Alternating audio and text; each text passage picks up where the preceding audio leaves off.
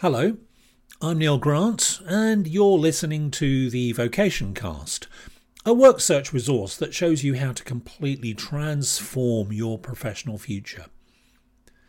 If you're looking for an employed position with a private sector organisation and you're open to some fresh ideas that will propel you into the A-League of job seekers, you'll find plenty to get excited about here.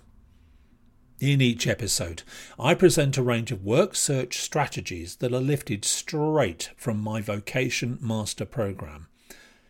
You can forget about a traditional approach because what you get here is a total reimagination of what's possible regarding job hunting.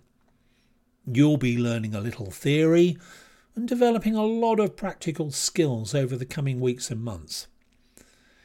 But if you don't want to wait that long, if you want to get ahead of the curve, there is a quick and easy solution. Visit vocationmaster.com, where you can gain immediate access to my free Job Interview Secrets video course. You get 3 hours of information, advice and action plans that go directly to the heart of my advanced job interview strategy. I used to charge $99 for this material, but I'm now making it available to you without any charge whatsoever.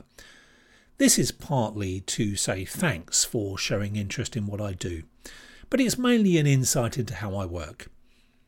Just go to vocationmaster.com for free and immediate access.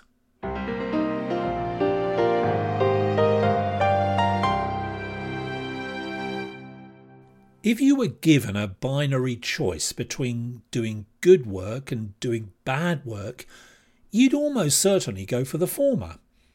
There can't be many people who'd willingly accept a bad work situation when a good one was readily available to them. Of course, things are rarely as simple as that. Most work has got good bits and bad bits, and you have to take the rough with the smooth, don't you?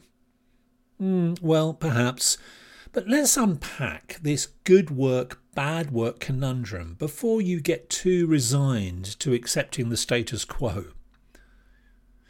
I think that an honest evaluation of the quality of the work you do is an essential first step when it comes to any kind of career planning.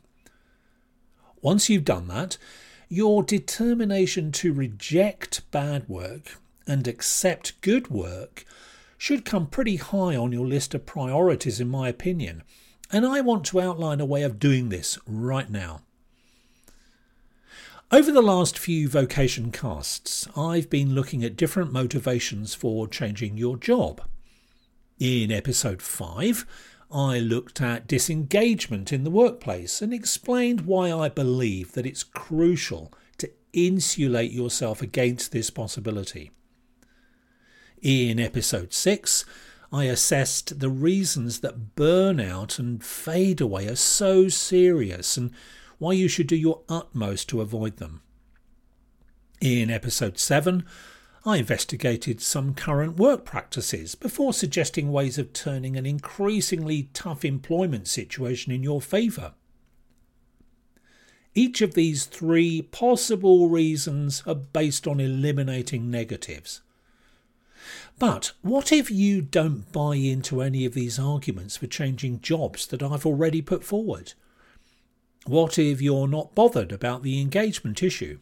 You're not concerned about how your working life stacks up compared to what might have happened back in your parents' or grandparents' day? And burnout or fade away haven't encroached upon your working life just yet. And not least of all, what if you're an upbeat, glass half full sort of person, not a downbeat, glass half empty type of character?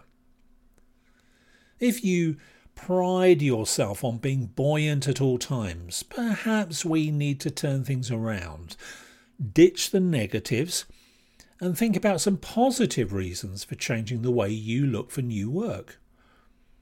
If this describes you, what I'm going to talk about here will hopefully get you sitting up a little straighter in your chair. So consider the following possibilities, irrespective of issues of engagement, burnout and declining work conditions. So what if you could massively improve your job satisfaction, enjoy pretty much every aspect of your day-to-day work activities, earn a lot more money than you do at the moment, and benefit from virtually impregnable job security? Would you like to be one of the small group of employees who makes all the difference in virtually any organisation? Someone who's pivotal in bringing solutions to an employee's business and reaps the associated rewards of being a linchpin or a rainmaker? How do those things appeal to you, whatever your job might be? Quite a lot, I imagine, and I'd suggest that these aspects of work should be minimum requirements for anyone who aspires to professional excellence. Expanding on this theme, what if you're a high flyer who wants to shoot for the stars? What if you could create a vocational path that's the stuff of your dreams, become a recognised expert or mentor within your field, and occupy a prestigious work niche that's reserved for perhaps the top 1% of all working people? Do any of these things hit your hot buttons? These are all great motivators for people who recognise these benefits of doing things differently. I'll be returning to them shortly. Whether or not you perceive the downsides of disengagement, insecure work or burnout in the way I describe them, you might be the sort of person who's more motivated by enhancing pleasure rather than avoiding pain. You give more weight to the upsides of making a change than avoiding the downsides of what you've presently got. It's that old carrot and stick idea that I'm sure you understand very well. If you relate to what I'm saying here, setting your sights on all of the good stuff that you'll soon be enjoying is probably a more beneficial path to explore than dwelling on eliminating the bad stuff you're currently enduring. So let's think about how to do this. I've already spoken about the benefits of implementing my job search strategy in previous episodes, but I'll briefly summarise them here. I'll then talk about what this will deliver in terms of career or vocation planning, depending on how high you aim. Eliminating competition from other job hunters, getting personally introduced to named decision makers, and understanding how to construct a winning interview pitch that will knock the socks off any hiring manager are all features of my system, and the benefits should be obvious to you. But why go to the trouble of doing things this way? You'll probably have to move outside your comfort zone. It'll inevitably require you to learn a different way of conducting a job search, and you'll need to dedicate yourself to some focused research and contact development. Why put in all this effort? The payoff is that by embracing the transformational job search strategy that I recommend, you're explicitly rejecting bad work and embracing good work.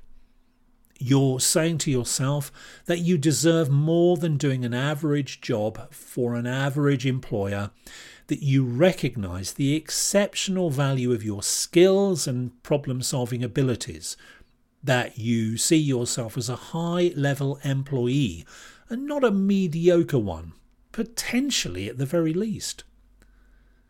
Those are some of the big-ticket benefits of accepting the lure of doing good work.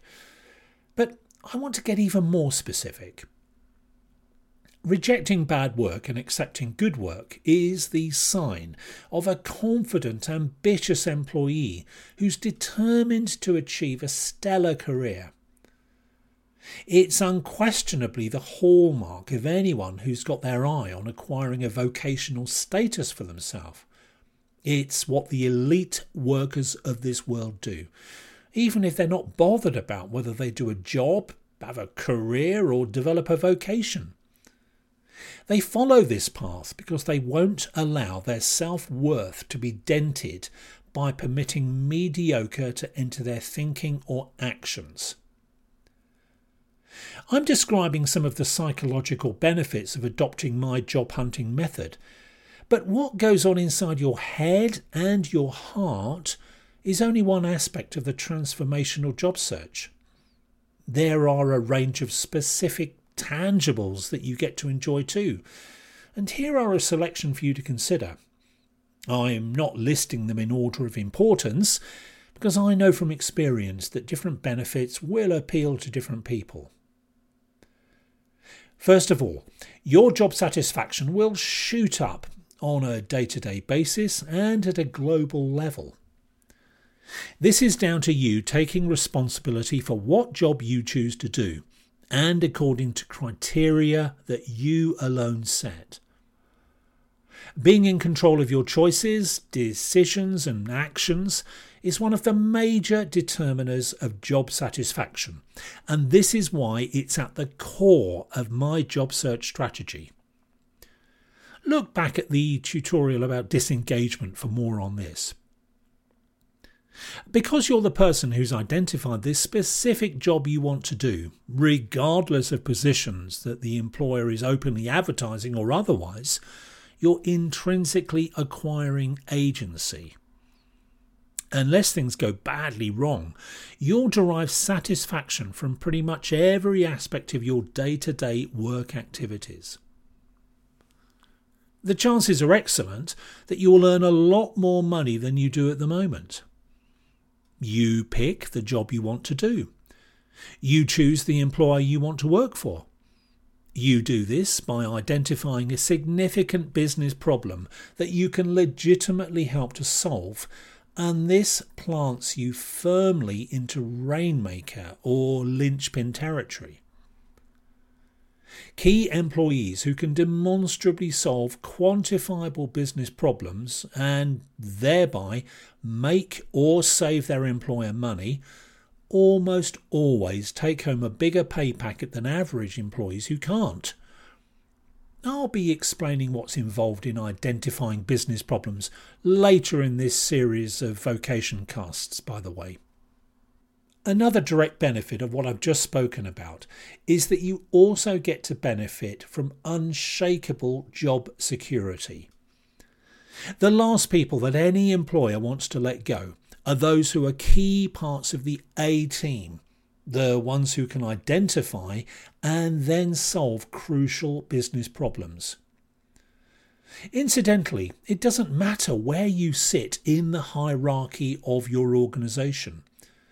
If you have the ability to make your employer money, to save them money, or to help them do things more efficiently, you'll be making yourself pretty much indispensable. Again, delivering on this promise is a critical part of my job search strategy, which I'll be returning to in the future. Before I go, a quick preview of the next Vocation cast, which looks at something I mentioned earlier. What's the difference between doing a job, having a career, or developing a vocation? I assess these three work options and talk about the pros and cons of each as you prepare for your next job search.